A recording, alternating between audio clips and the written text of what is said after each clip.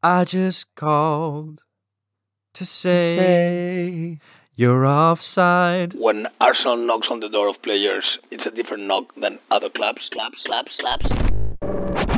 Les différents podcasts de Frappe.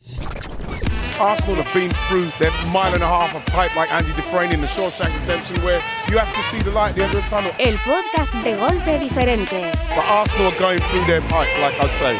We'll be back. The Different Knock Podcast. Maybe we'll have a good surprise for you. Welcome back to the podcast with a light-hearted look at Arsenal with Alexander Moneypenny and my very good friend Bradley Adams. As you can probably tell, I have no voice because of last night. Arsenal 2, Wolves 1 at the Emirates. Both of us were there in person at the game. Happened to be there. Pick the right one. Bradley, what the fuck? How do you feel? One of the best nights of my life. Genuinely, I can't describe the. I had a pretty tough kind of 24 hours before this, for context, and this is what football is all about. I have never felt so alive than in the 95th minute when that goal went in. I turned to my dad and we hugged each other. We were screaming. We hugged these random two lads next to us. That is what football is. It's art, it's beauty, it's passion, and it's life-changing. And it was genuinely it's the best game I've ever seen live. And not because of it, like ridiculously exciting play or whatever, but for moments. And I literally can't orate the emotions that I felt last night. It was sensational, mate. I remember seeing you. Brad and I tried to meet up after the game. We were on the phone like, where are you? And then we saw each other and we just like sort of skipped over to each other. It was like the most camp like film cinematic moment ever, but I loved it. It was I had a real rom-com moment leaving the stadium. We were all chanting and singing, and then I turn and look just for some reason up, and we're trying to get on the stairs, and I see Hugh Dennis. And Hugh Dennis sees me. Outnumbered fame. Amazing. Of Outnumbered fame and of Mock the Week fame. Like, are you on the Different Knock podcast? No, but we both just pointed at each other at the same time and started laughing. So I feel like I shared a real Notting Hill moment with Hugh Dennis. So Hugh, if you listen to this, please reach out. You had a real rom-com moment with Hugh Dennis. I felt so funny. I feel like I did. It was Saw Hugh Dennis at this game, Keir Starmer at the last one. At least there's been an upgrade. I saw Tim Stillman at the one before. I was too scared to talk to him. It's just such a unifying thing. And I was looking around at full time, 60,000 people. And I'm like, this is how humans are meant to live.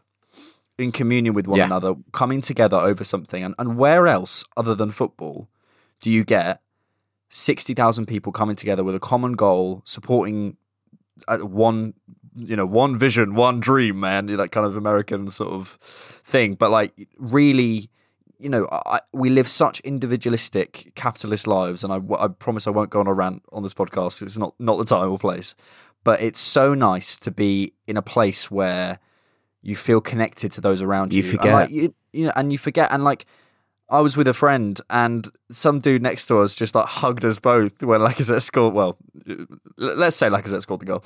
When Lacazette scored the goal, it's just. Did it go down as an own goal or is it? Yeah, it's an own goal. It was just the most unifying experience. And for those of you who've listening to this who've maybe never been to a game, if you can get to a game, it is unbelievable. It's an unbelievable experience. And I felt very, very lucky last night to be in that. In that stadium, because also for me it was completely serendipitous. I found out I was going to the game the day before, someone had a spare ticket. Feels like one of those things. And actually, to move on to the game itself a bit more and kind of how it fits into our context of our season, it feels like another one of those moments. Do you know what I mean? Another one of those. Not quite where were you when, but a sort of. It tells us. I've got a whole. No, I'll just do it. Do you want if I go, or do you want to go? You seem to have led quite well onto my word of the game, so Okay, I may just jump in. Destiny. This felt destined. This felt, and it feels like destiny that we will wrap up a top 4 finish, and this will be clipped up, and we can all cry about it at the end of the season when we finish 5th. But genuinely, the one thing that after the game I kept harping back to is a quote by Arsene Wenger in his documentary, where it's something like destiny is defined by millimeters or something. And that's what it felt like last night. It felt like Arsenal took charge, Lacazette took charge, all of these players took charge, and Arteta took charge and seized their destiny from an absolute villainous opposition with the way that they were playing. And then to kind of go on from that, for me, being there felt like destiny. Felt like I was meant to be there at that moment. Yeah. Probably the same for you.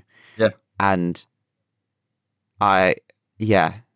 it's just, that's all I can really say on it. And other than kind of general chat about the game, it's just so special. So special. It was special. It was really special. And these are the moments that unite fan bases. And I can't help but feel my word of the game is special, ironically. I can't help but feel this game answers. And I was on the train home and I was thinking, why does that game feel so important? Because we've had late winners before, we've had situations before, we've even been in top 4 races before, and nothing has quite felt like that. And obviously, I was in the stadium, etc., etc. So things change, but there's a reason this felt special. And I was trying to work it out, and I think for this team, there's something about tonight of all nights, we answered all of our existential questions about this current team. What do we have off the bench? Well, it shows that people can come off the bench and make an impact. What do we have in terms of... All 3 of the substitutes did, and absolute props to Mikel for those subs. They were brilliant. Yeah.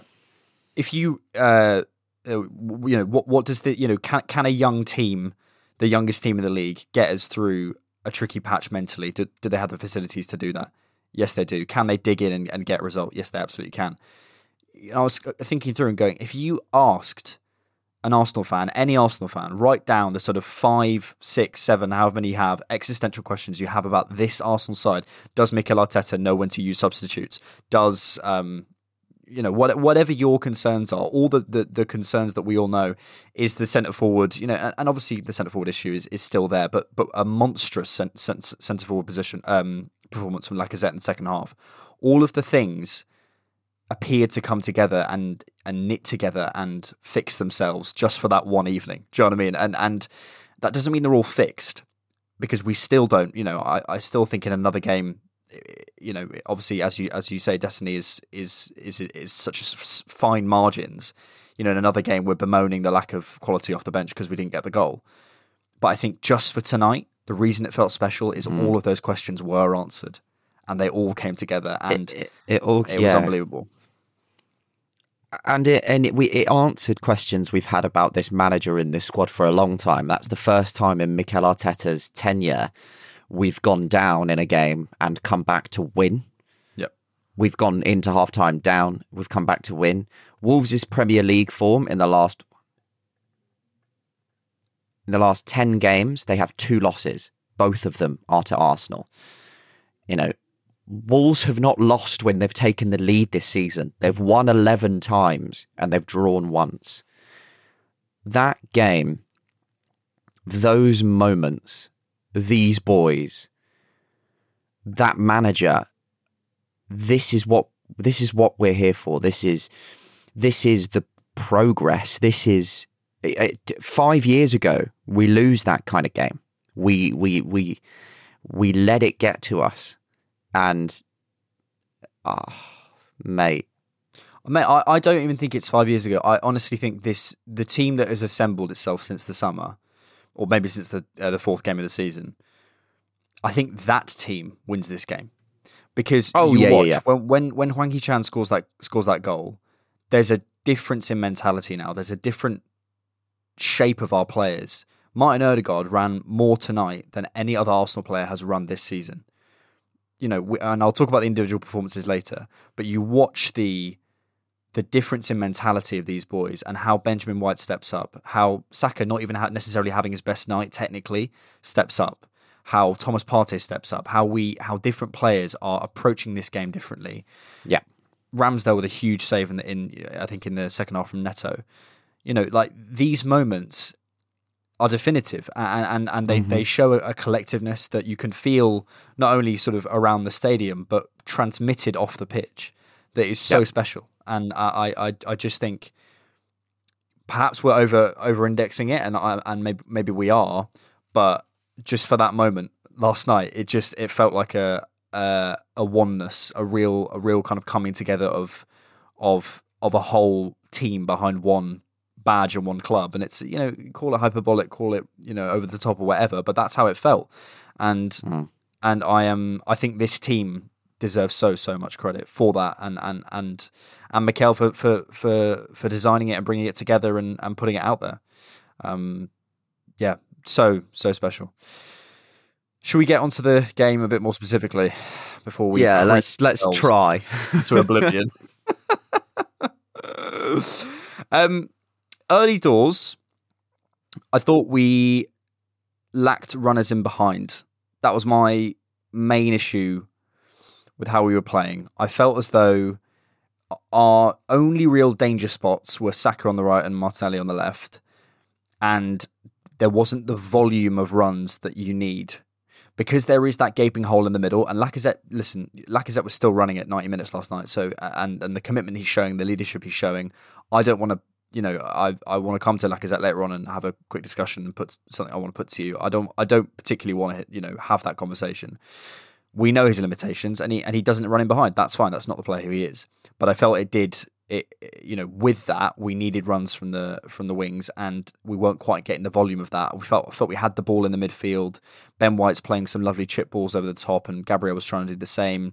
Even Cedric was whipping some balls from the right hand side over to the left. I just felt as though those runs in behind were the places we might get something from this game, but the volume wasn't there. And then they scored. I think it was a shaky start from us. I think that there was you could see it coming. You could see the mistake coming for me. There were a few moments where we were nearly caught napping, and we were misplacing passes early on. I think there's a couple of chip balls from White that are too short or too long. They just don't find their destination. The party ball that hits one of the Wolves players in the head. And then obviously their goal comes, and both kind of Gabriel and White are asleep at the wheel. Ramsdale's a bit rash for me, and it's a decent finish. I do think that somebody should have, and I think that's White as well, should have covered that space quicker.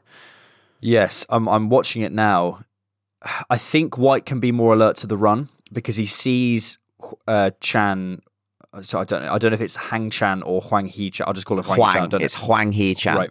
So he sees him coming and watches him and watches Gabriel. And I think he imagines the ball's going to be longer than it is, which is fine. But I think White could probably do better. I mean, it's one of those things that I often say on this podcast is like, yes, the ball's a bit short. Yes, White could probably get there. Yes, Ramsdale could probably do a bit better. But it's great instinct from the player. Do you know what I mean? Like that. If I had to write a headline for that moment, for me, it's not necessarily about our lack of ability there. It's his ability that comes to the forefront. But, and mistakes were made there for sure.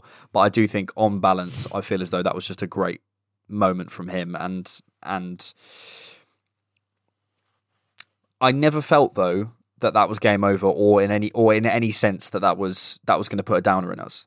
I don't know how you felt in the stadium, but it felt like, because they'd scored an offside goal before. Yeah, they'd scored in like the 6th minute with Saiss. That was actually checked. Well, I mean the Martinelli penalty wasn't even checked, but was checked for longer than most decisions last night, which was mental because it was so clearly offside. It wasn't even close. I was at the other end, so I couldn't tell. I was end on, and that was the other end. So Stevie Wonder really could have told it was offside. Maybe we should ask him. I just called to say you're offside. Yeah, but look, it was a great finish, and to be honest, as you say, a bit of a shaky start. They probably deserved it. Today's not the day. I do have concerns more generally about Gabriel. I think if I had to pick a weak link in our back line, if it's Tomiyasu, White, Gabriel and Tierney, I probably would try it. If I was an opposition manager, I'd probably try and get someone in the pockets to pull Gabriel out and get in behind. I feel like he's not quite got the recovery pace. He's not Mertesacker, but he has got that slight turns like milk thing. It's not as bad. It's nowhere near as bad as Mertesacker, but he just doesn't turn with the same zip that I'd like him to. And I think he sometimes gets dragged. And his concentration, I'm not sure is always top. But look, he's still young, and he's still going to grow. And Mertesacker only improved with age because he just understood the game more and more and more. And that's that's how it works. I also felt we were playing nice and high, which is a theme that The press was great last night. It really was. And we were winning the ball high up. And I was looking at it and I was kind of going, who are our facilitators that allow us to do this?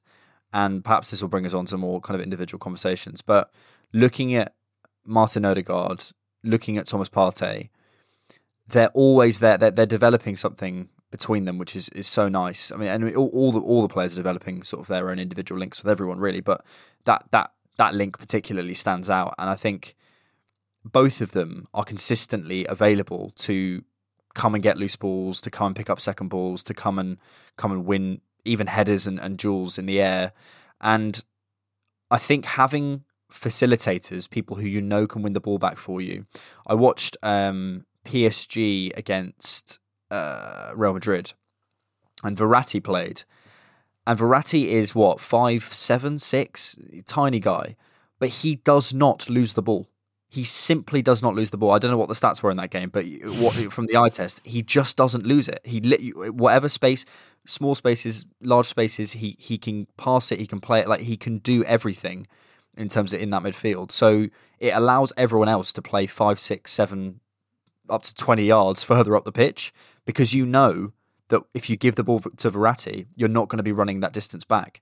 And I think having players that different players and do it in a different way, but having players who can do that in Partey and Odegaard is really useful to keep us high, and as you say, keep us winning back the ball in a press, which is, I mean, it's just the technical ability is, as we know, has just raised so much this season.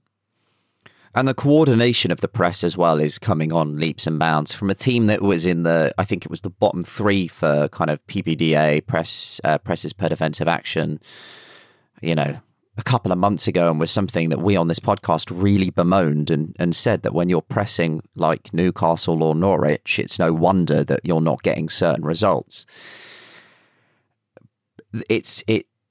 We look like a different team. We look like a different team that played the first 3 Premier League games. We look like a different team that then went on that 9-game winning run. Every few months, the level is raising. And that can only be down to the manager and the coach and the coaching, because there is a fluidity there. There is an understanding there. And I do struggle to orate it. Like, I can't praise the boys and the coach highly enough for the kind of levels that we've raised, not once but twice this season, are the kind of levels you'd expect a club to take 12 months raising. Right. And with. Well, no, I was just going to say, I think, and it's, I was looking at, it was funny, after the game, I was around one of the statues, I can't remember which one, and AFTV were filming, and there was a real sort of celebratory air around the stadium. And then I turned around and there was one of the booths that sell programs and merchant stuff were just handing out free programs, just going 2-1, 2-1, and just handing out free programs at the end, it was just such like a nice atmosphere. So I got one, and I was looking at the back as I was in the queue for the tube, and our season is now defined, I think, by returning quite quickly from poor runs. We had a really poor run at the start of the season. We put together a fantastic run.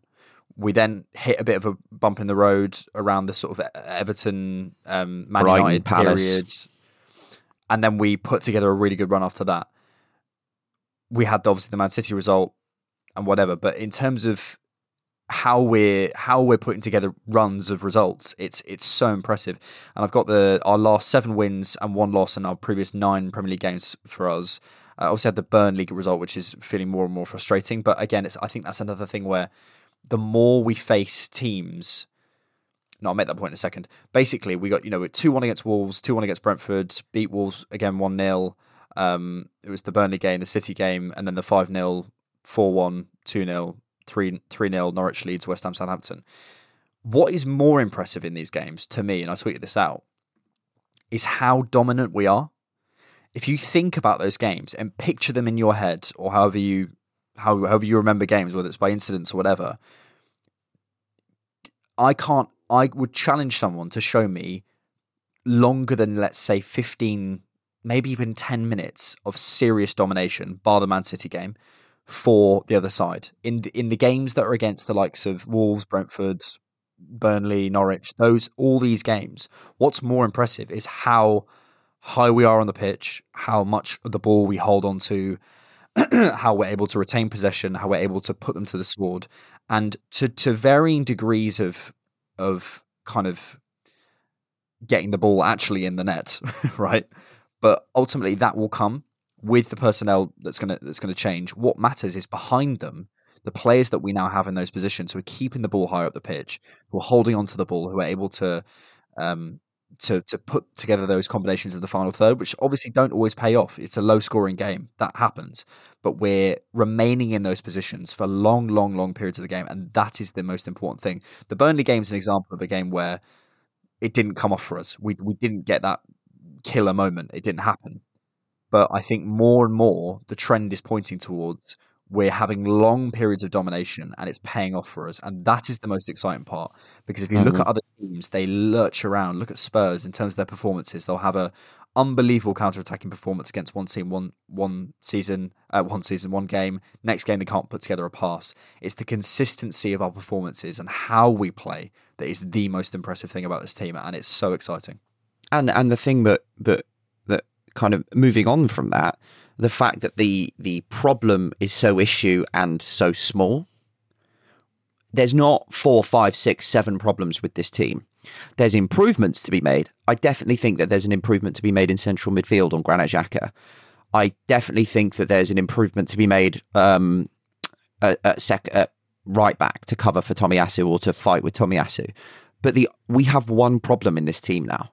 How long has it been since we've been at that place where we can say we're one signing away and then growth with this team from being back where we should be? 10 years?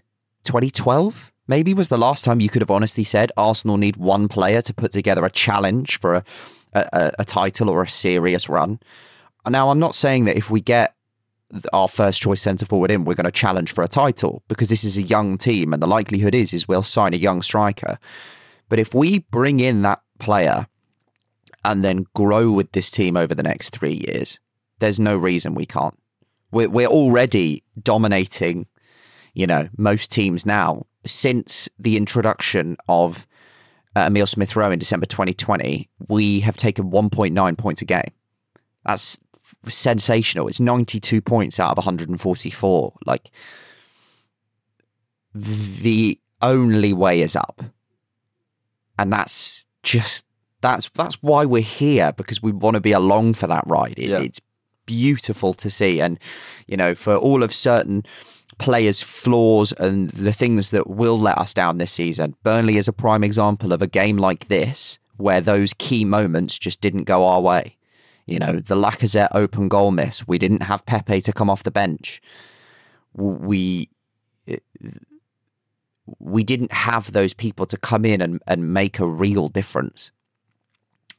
And those games are going to happen. We're going to sit here in 3 weeks after playing someone, and Lacazette will have missed a penalty in an open goal or something, and we'll be crying because it's dropped us points. But the one thing that I keep returning back to or circling back to is this feels like the game that we'll look back on and we'll go, this is the game that got us fourth. We came back from 1-0 down against a team who have when they've gone ahead never lost, and we beat them and we took all 3 points. This I can't express how monumentous this is from every aspect, for the players, for the mentality as well. We have to remember this is the youngest team in the league learning on the job, and this is one of the youngest and most inexperienced managers in the league learning on the job. Imagine the confidence and the pressure that has been lifted by that result, the questions that are now being answered. I'm so excited, mate. And it is that the youngest team in the league thing is another element of how exciting this all is. And I'm just looking at the league table, and as you say, the kind of the mentality that this will bring, because we've 2 games in hand on United. Appreciate one of them, we have to play them, and we're 1 point behind. We're completely in the driver's seat. And I looked at our run-in, and we'll do that in news and views, but it feels so achievable. It feels so achievable to do something special this season. I want to talk about the individual performances quickly, and I want to highlight. Let's do it. Firstly, Thomas Partey, most ball recoveries, most duels won. Equal most duels won, equal most take-ons completed, equal most fouls won, and second most chances created. A complete midfield performance from the guy. I think Wolves sat off him slightly at times. I watched a compilation video of him earlier on, and I felt it slightly last night. I felt like they gave him a little bit of time in the midfield, and it kind of confirmed that for me. I'm not sure why. The only player who seemed to get him was when he had his goal with Ruben Neves. But I just a completely imperious performance from him, and we're starting to see what I think he's best at as this sort of, when we're totally in control. I think there's going to be other game states where he might become someone who, isn't always in the best positions for what his skill set is. But when he's a single pivot in a dominating team, in a team that is on the front foot, when he's able to sit there in the midfield and spray balls and win balls and do his stuff around, sort of tippy-tappy stuff around people and get past people and, drop a shoulder and spray a ball, I don't want anyone else in our midfield. When we're in that position, when we're like, I can't think of anyone else I'd want. Yeah, you think why they dropped off him? Do you remember the conversation that we had about Ben White? I can't remember how long ago. Ben White is so complete that he will dribble past you, or he will pass past you, or he will pass round you. I think it's the same kind of conversation with Thomas Partey. You get too close to him, he'll drop a shoulder and wriggle out of the challenge. You're too far off him, he'll just dictate tempo in the midfield. And it becomes a question of, well, then what do? You then end up leaving yourself half in between both. And you end up giving him both options. He'll either glide past you or pass past you. And we saw that last night. And what I think happens is, and especially because they took the lead so early last night, they knew that they couldn't get too close to Partey, and they knew that they couldn't get too far away. So what they did is they just stuck to structure. They stuck to the 5 at the back. As soon as that goal went in, you saw it. I don't know where you were sat. I was sat pretty much on the tunnel. Yeah. I was sat pretty much at the tunnel, but up in the gods. So I could see everything. And it was so clear to see the 5 and the 4. It was unbelievable. That structure gave him the space that he needed. to do his work. And, you know, that's good for us. Because when you have a player like that, and when you have multiple players like that, we're now starting to grow multiple players like that. Saka's one of those players. Ødegaard is definitely one of those players. Partey's one of those players. I think Tierney is one of those players to a degree. I think a really underrated performance from Kieran Tierney. I rewatched the game this morning on Amazon Prime because it's still on there if you want to go and have a look. Tierney's positioning is incredible. So many times there's a ball across. I can't remember who for that he heads out that they would have been kind of getting into real kind of fortuitous positions otherwise. Some brilliant balls both down the left and into the centre. Some brilliant runs and moments of carrying the ball. I'm starting to disagree with you and myself that Tierney is not the long-term left back because he is such a weapon at what he does. But the fact that we have so many of these players now is just like we just are. We're so much better than we once were. So much better than we once were. We're so much better than we were 3 months ago. We're so much better than we were 6 months ago. And the team last season does not look like an Arsenal team. It does not look like this team.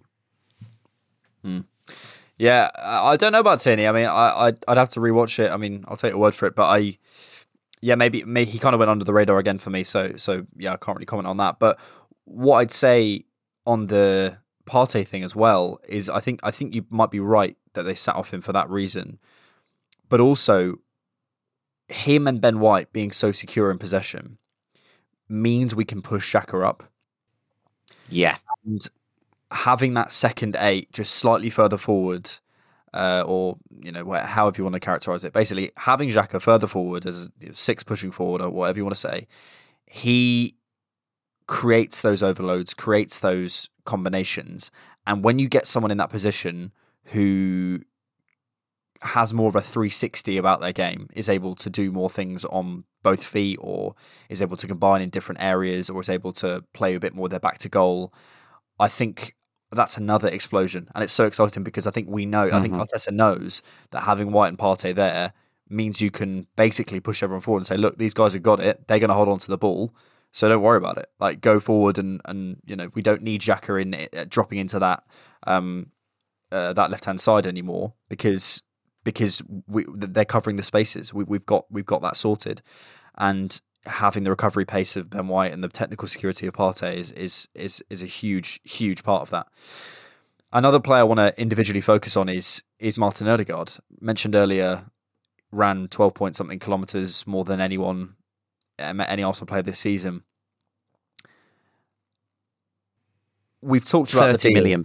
Yeah, well, yeah. I mean, the deal always comes up, and it's similar to Pepe because it's so cheap relatively to his quality. That will always come up, but it's not of relevance to me right now because all I care about is that performance last night.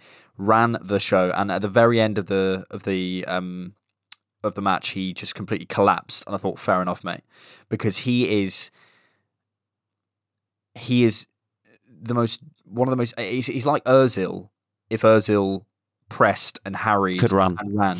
And remember what we said about Ozil? We said, if only he could press, if only he could contribute physically to the team. We've got that. We've got that in Martin Ødegaard. And it is so exciting. And he's a leader. He's a technical leader. His ability to... there's this moment where he loses the ball or something happens. Anyway, the ball breaks for him and he just edges ahead of his marker and heads it towards Saka. And there's this will for him, this sort of, I will not lose the ball, I will keep this here. His ability to play the reverse pass, his ability to find his man, his switches. When he gets on the ball, you feel the opposition team hold their breath. You feel it. You feel them go, he can do anything here. And that's something that I love about this team, is that we have so many players.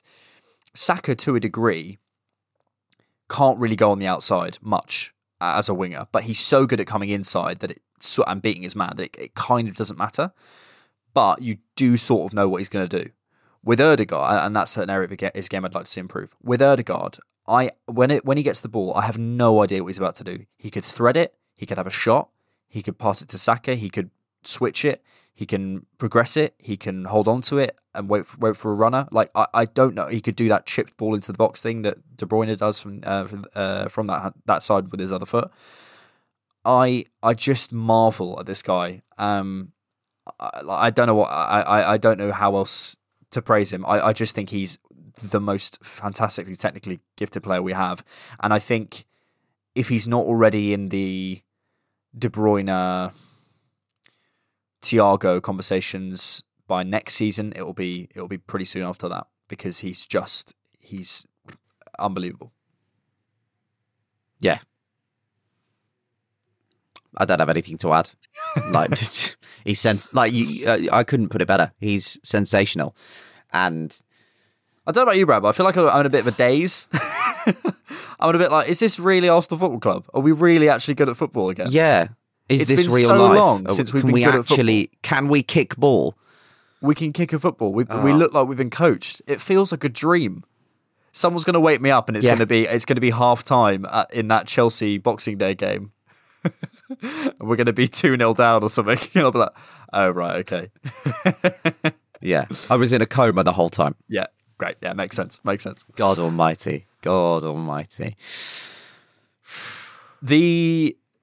Our two goals then. The first one comes. Well, actually, before we do that, we should talk about the substitutions. I mean, fair play from Arteta. He's often come under fire for his substitutions.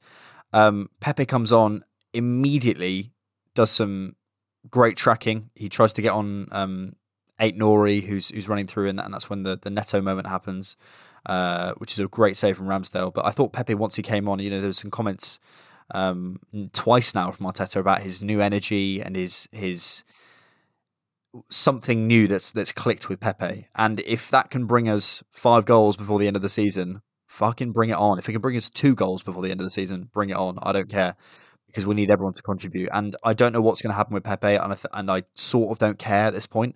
I just care about how he's going to contribute to this run-in. And in this game, he came on and he brought an energy, he brought an attack, he brought a drive, he brought an availability. He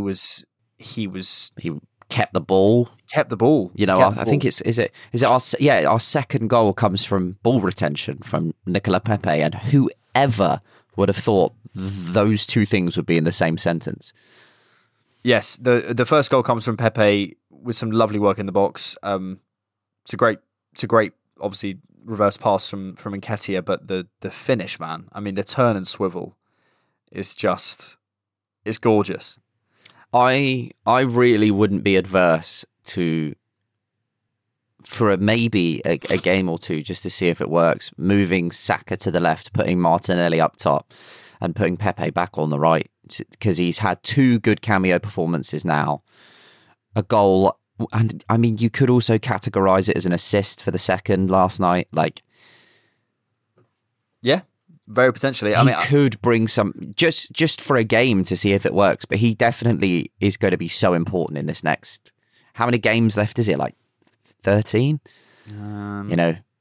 He's going to be vital for us in those games as an option, either off the bench or. Yeah, 14 games left. We're going to need him. We're going to need someone certainly in that position, and yeah, I am very cautiously optimistic of seeing different combinations in our front line. I think Pepe, it's one of those things. I think when he has less time to think, when he's not asked to sort of track back as much, and when he's not asked to play the overloads, and he's not asked to sort of combine too much, when he's just in the box, he's one of our best finishers for certainly sort of picking out the right positions as he does for his turn and swivel. And I think when he doesn't have too much time, he's just such an instinctive finisher. I'm sure, and I remember something you said a while ago stuck in my brain. We've got to be careful not to call everyone a confidence player, because obviously confidence affects everyone. But I do think Pepe is someone who I wonder how different he'd be if he started every week. And I don't think he'd work in the way we play. But for example, if he went to go and start in a counter-attacking side where he started every single week, I wonder what sort of... I don't think he's an option full-time for us. No. Like, but I wonder and who I we'd think see. we know what I know what sort of Nicola Pepe we've seen because we've seen it. We saw it at Lille. You know, we know exactly what kind of Pepe you'd get. He just doesn't work for what we're trying to do right now, and that's going to be a shame to lose your club record signing come the summer. But you just got. I don't care. We just got to move on. But we need to utilize him. And in games like this, we really need dribblers and runners, people who could pick up the ball, dribble, get past a few people, because they did just sit in a bank of 5 and a bank of 4. And you saw when the formation changed and when we brought Nketiah and Pepe on that the space has just opened up and we got more and more opportunities. And, you know, obviously we're lucky that Lacazette didn't completely scuff the opportunity to win it. But we've already praised him, but massive praise to Arteta because he got the subs just completely right. Yep.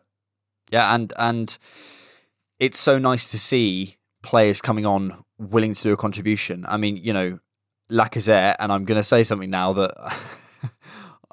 could cause some controversy, gets the goal. I mean, it's a completely scuffed shot, and, you know, but fuck it, I don't care. they all count. If Lacazette gets us top 4, I tweeted this out last night, I think he has a bigger legacy than Aubameyang at the club. I seriously do. I know Aubameyang won us those 2 games that won us the FA Cup, but that is 2 games. And Aubameyang came in, and Aubameyang is a different player. If Lacazette leads us, like it's like comparing Henry and Sol Campbell and just saying, well, Henry scored more goals, so he's got a bigger legacy. I think obviously Henry has a bigger legacy than Sol Campbell. That's a bad example, but you know what I mean in terms of how you compare them. I think in terms of their commitment to the club, in terms of their diligence, in terms of performing at their maximum capacity. Because do I believe Lacazette is a great finisher? Not really. Do you know what I mean? Like when people call him lack of threat, I don't think it's lack of trying. I've never watched Lacazette on a pitch and thought he's just given up. Well, maybe once or twice. I saw that with Aubameyang a lot of times. And for me as a fan, in terms of a legacy from a fan perspective, who do I prefer? Who gave more to the club? Who do I believe is better for the young players? Who's a better example? Seeing how he's performing with 4 months left to go on his contract, 5 months left to go, I think Lacazette is certainly in that conversation, if not has the bigger legacy.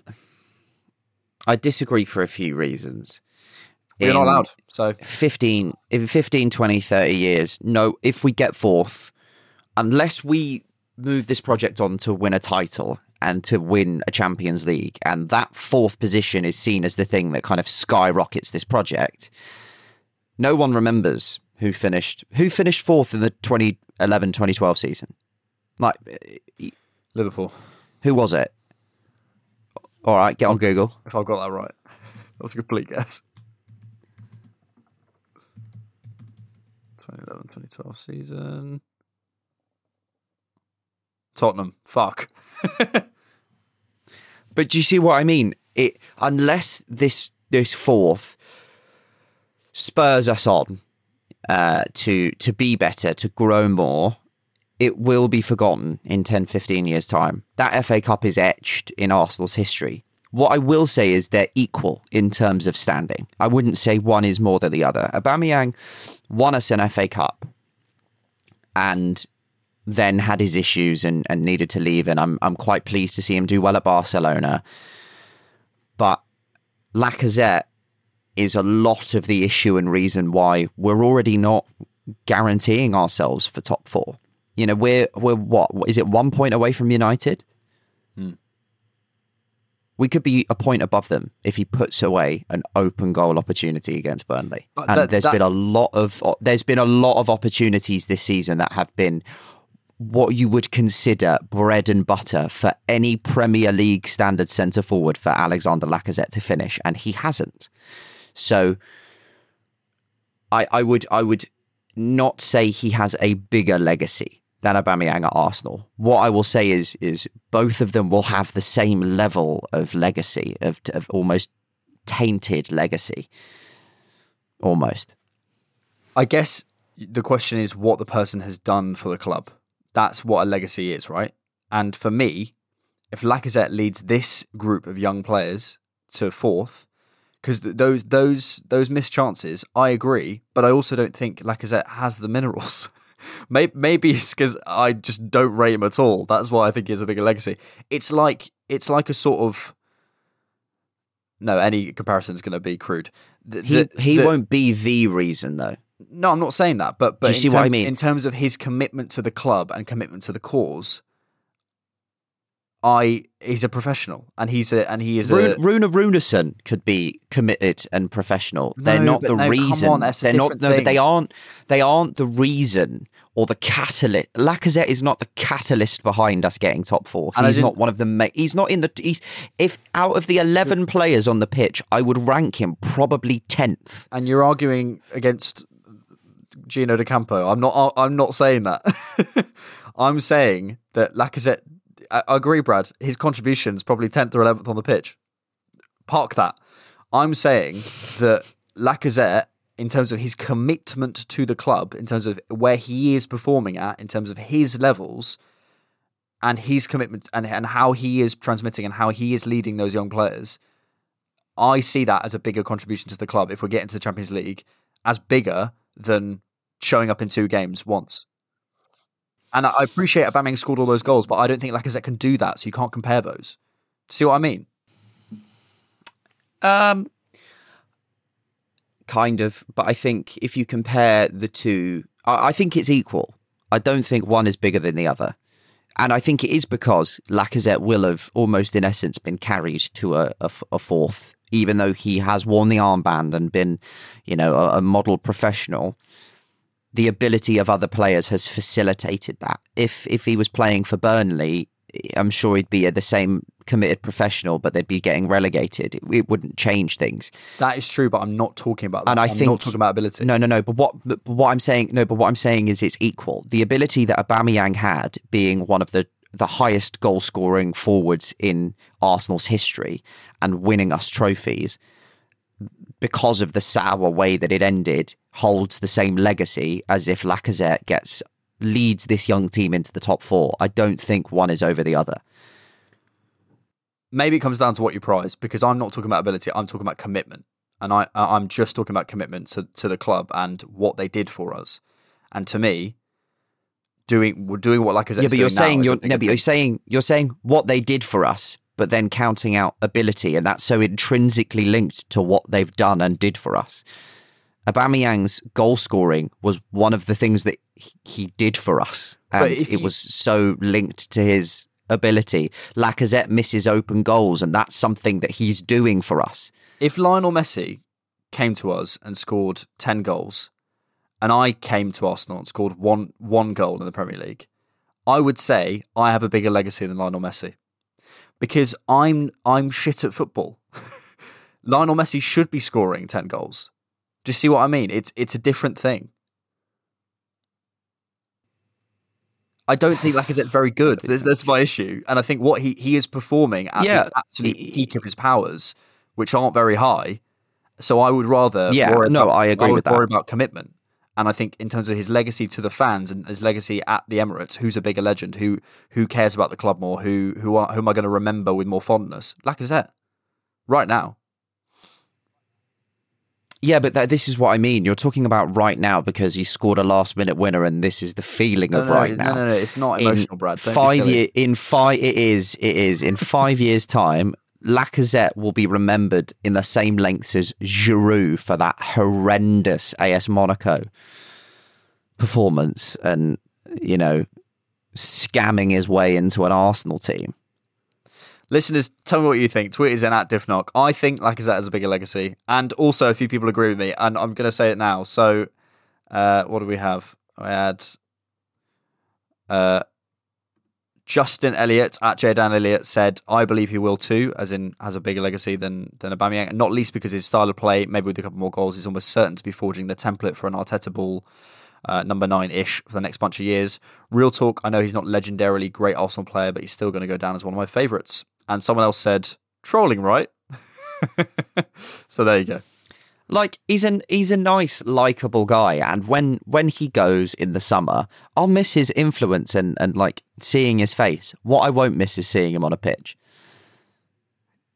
Get him in the Gunnosaurus outfit, perfect for him. He's perfect for it. Jerry Quay, you're out, mate. Ozil can't pay your fees anymore. I think that was everything on the game. We did have a word of the game.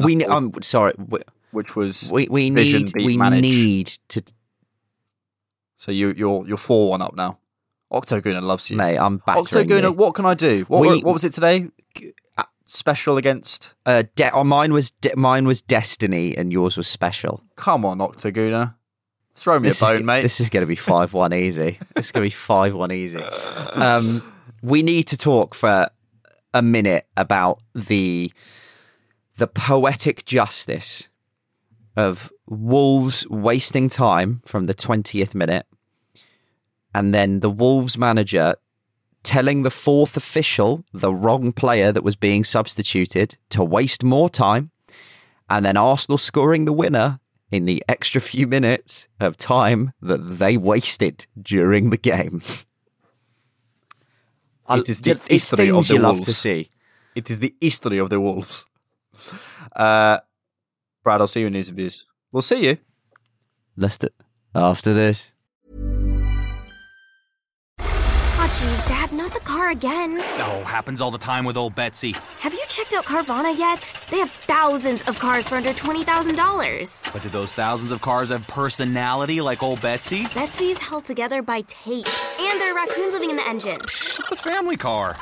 There are flames on the hood? Custom paint job. No, Dad, the car's on fire. How many cars did you say Carvana had? Visit Carvana.com to shop thousands of cars for under $20,000. We'll drive you happy at Carvana.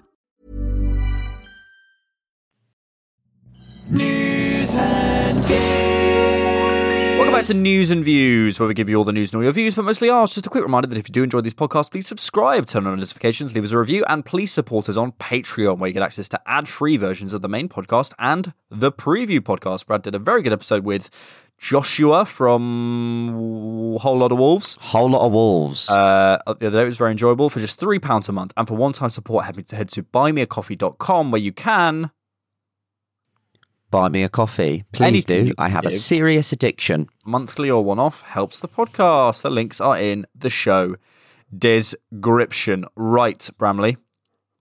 What we're going to do in news and views today is never been done before. It's a Predictatron. Oh. Predictatron. Oh. I'm going to call it How do you spell predict? Atron? Itron? Artron. Predictatron. What we're going to do is Predictatron, I think. We're going to go through the remaining fixtures for Arsenal, and we're going to predict scores, wins, losses, and we're going to work out the points at the end. Sound good? Play along at home. Let's do it. If you would like to. Starting off with Watford away. 2-0 win. 2-0 win. I'm going to go Watford away. Thing is, they're not yet in the sort of mire of the relegation battle. So I think we'll win that too. I think we'll get a 3-1 win, just to be different. The relegation battle's fascinating this season. Any of 7 teams could go down. It's mental. Next fixture is at home on Sunday the 13th of March to Leicester City. 2-1 win. 2-1 win. I'm going to go for a 3-2 win. Because I think the Brendan Rodgers love train has ended there. Yeah, it definitely has. I don't think it's going to be easy. I might even go 2-2. Oh, no. I'm going to go 2-2. I think we might struggle for some reason. I've got a hunch. I haven't got a hunch. I've got great posture. Arsenal at home to Liverpool. That was a better joke than you gave it credit for. On Wednesday, the 16th of March, I think we can... 2-0 loss. Yeah, we can all accept that. I'm going to go...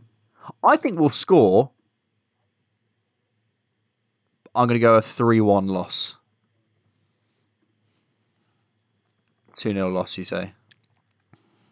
So that's 0 points and 0 points from that fixture. The next fixture, Aston Villa away. 1-1 draw. Kind of, I feel like Villa are a bit of a form team. They've kind of lost their way a little bit. I mean, they're not good. They're not in form at the moment. No, but what I mean is, if they are in form, they're the sort of team that go on runs at the moment, I think, under Gerrard, because he's a bit of a passion merchant. I think we'll win. What did you say? I said 1-1 draw. I think we'll win. Fuck it. For the boys. 2-1 win. No, you've got to predict it accurately. Don't just for the boys it. This is like realistic. Do you want to stick with your draw or? Yeah, I'll stick with the draw. Okay. I'm going to go 2-1 win. No, I'm going to go 2-0 win. I think we get a clean sheet. Clean sheet in the bag. I think we get a clean sheet. Our next fixture in April is Crystal Palace away on Monday Night Football. 2-0 win. 2-0 win. I also think we'll win. I think we'll get... See, Zaha's goal that was the exact carbon copy of his one from last year. I'd love Zaha on this team. No. I'm going to go a 1-0 win because I think Palace are a well-organised side and we're away. Could be tricky.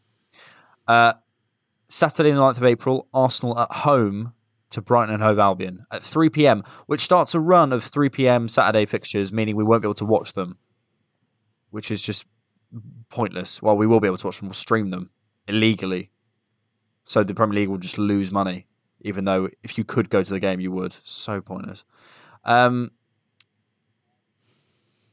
And I know before, it's for the lower leagues. I promise you, the media space has changed. People would go anyway. They'd have their phones at the game. They'd be at the non-league game with the game streaming on their phone, honestly. I'm going to go 3-1 win. 3-1 win.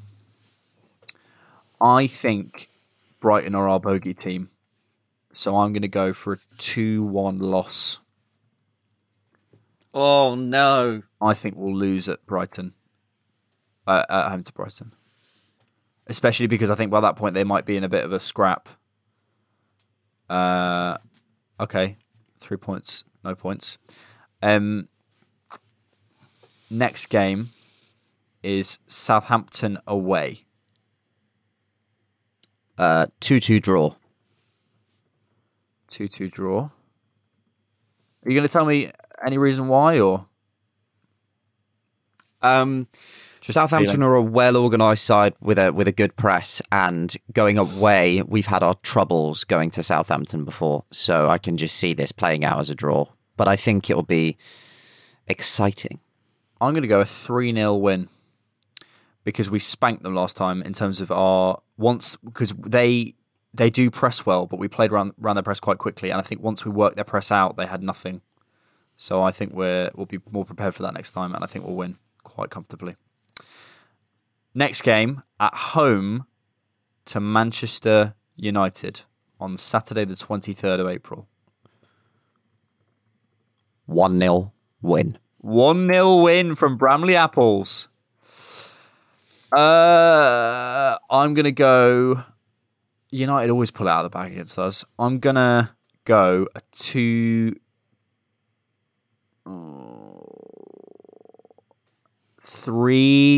win.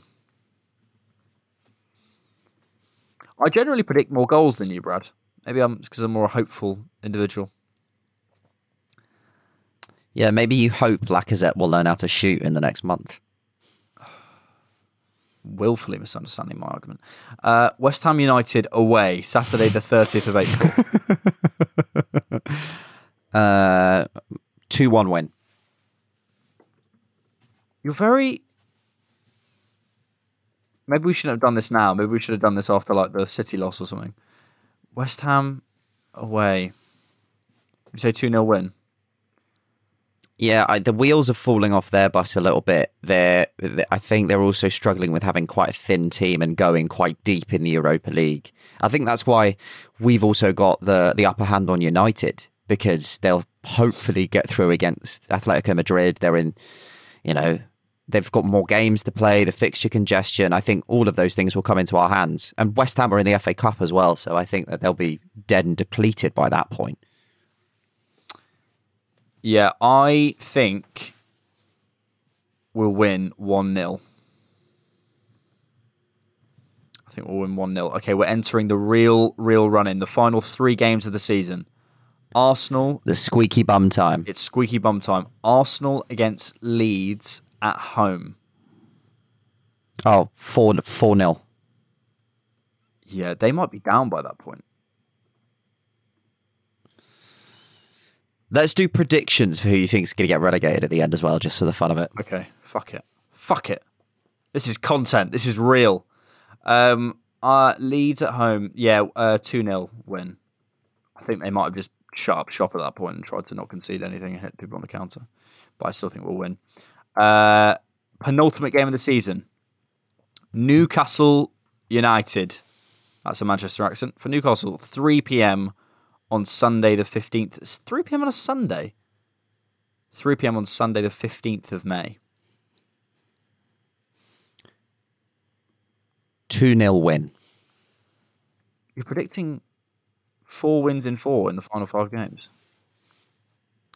I don't think that...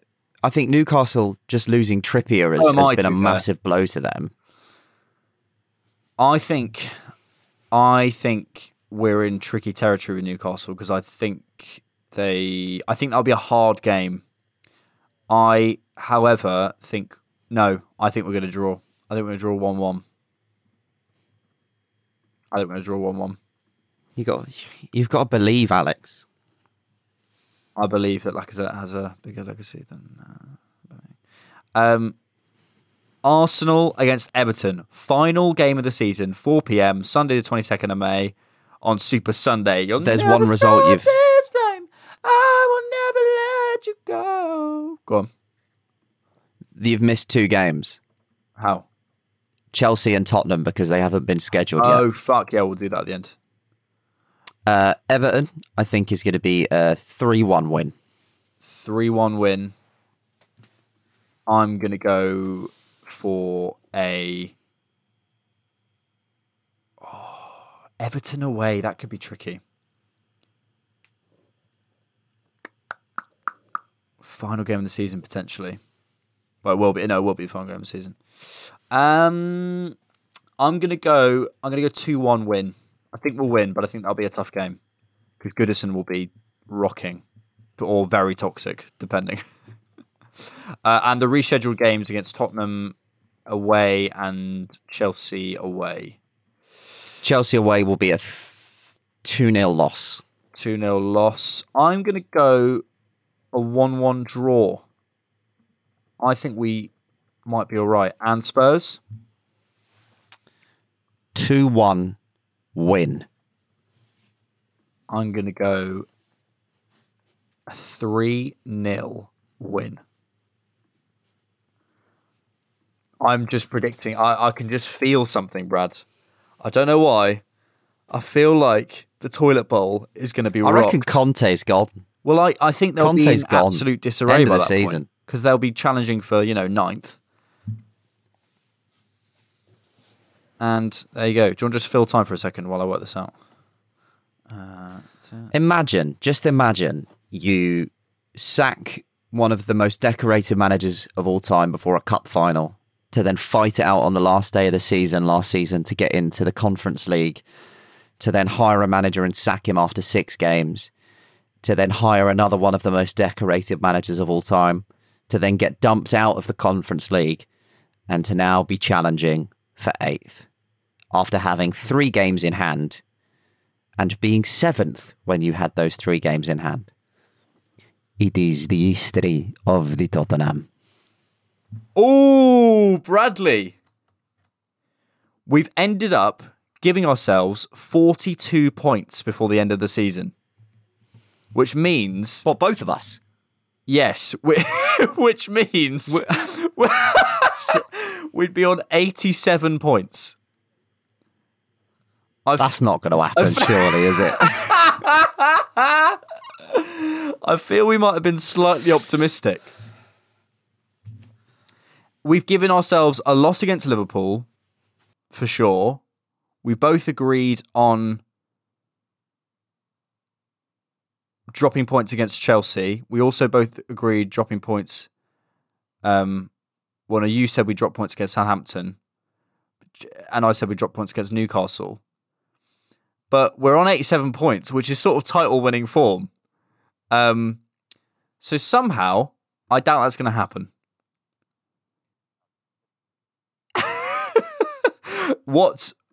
Before we go, the 3 teams that are going to go down and your actual final points tally.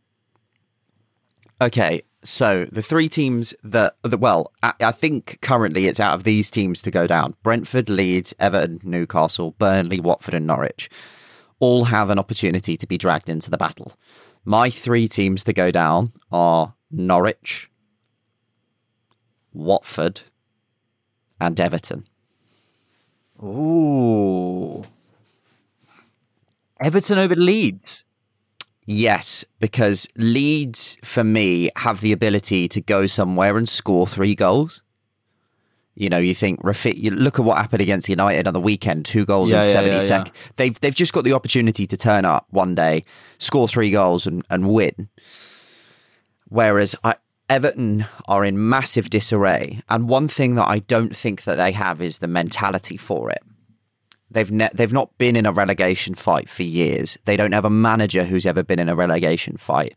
None of their players are relegation fight players who will have the fight, the grit and the mentality to get on with it. And that's why I think Sean Dyche masterclass. I think because Dyche has also got games in hand on both Watford and Norwich. I just think that I can see Everton getting dragged in and I can see Dyche pulling Burnley out. I feel you. I still think Everton have too much quality. I think they're... And I also think I rate Lampard in general. I'm not sure he was the right man for this job, but I rate him. So I've gone for Leeds and Norwich and Watford. Gone for Leeds, Norwich and Watford. And your final points tally, please, Bradley. I think we'll get 76 points. We'll get 76 points? I think we'll get 76 points. I'm very confident about the end of this season. We're currently that could just be the emotion of the last game. Couldn't possibly be.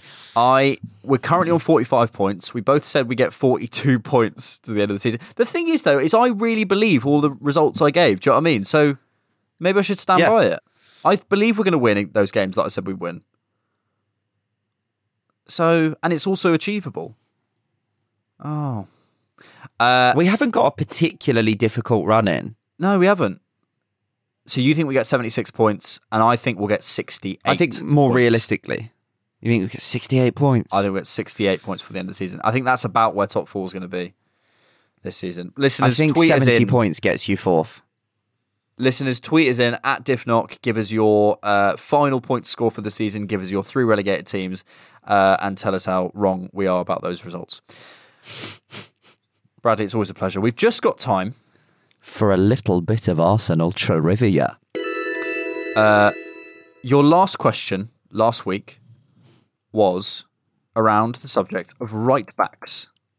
And I asked you, how tall is Mathieu Debuchy? 5'9". He is exactly 5'9", Bramley. He is exactly... That is the biggest Hail Mary guess I've ever done in my life. Your question for next week is, when did Vieira play for Juventus? The theme was Arsenal captains, and I'm asking you, please God, when did Vieira play for Juventus? It was one season in between his move to Inter Milan in Serie A. What year did he play for Juventus? And a theme for next week, please. Left-footed Arsenal players. Left-footed Arsenal ballers. We'll finish, as we do now, with a lovely quote. With me knocking my candle over. With a quote from the little book of Arsenal. Arsenal Chief Executive Ivan Gazidis, March 2010. I think it is very difficult to encapsulate in any succinct way what Arsene Wenger has done for this club. Didn't give him a statue there, did you? His discipline and his vision are why we are in a new stadium and why we are redefining the way the game can be played.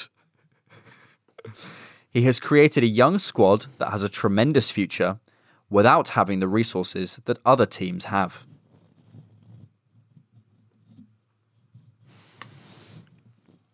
You should be ashamed of yourself because of this. You got off to play for me. I saw Lee Judges last night. Wait, very sharp features. Is that the bald one that was like, he's fucking done it again, that Harry Kane? He's that one, That one? Yeah. He's got very sharp features. That's what I'd describe him as. Sort of looks a bit like a shark. Oh. We'll return to those Predictatron results at the end of the season to laugh at how many points we get. When we cry. Top four, here we come. Bradley, I just want to play us out with... I wrote a song for the podcast. I genuinely, I've wrote a song for the podcast. I'm going to sing it to you. Now, please don't. Can you not laugh? What? I've written a song for the podcast. I'm really trying, and I just want to make sure that no one's going to laugh. But here we go. This is a big moment for me, debuting my original song live on air.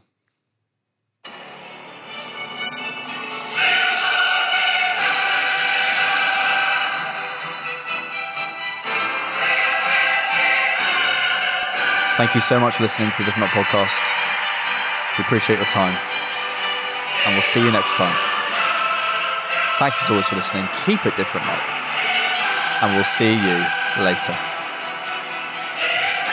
Peace.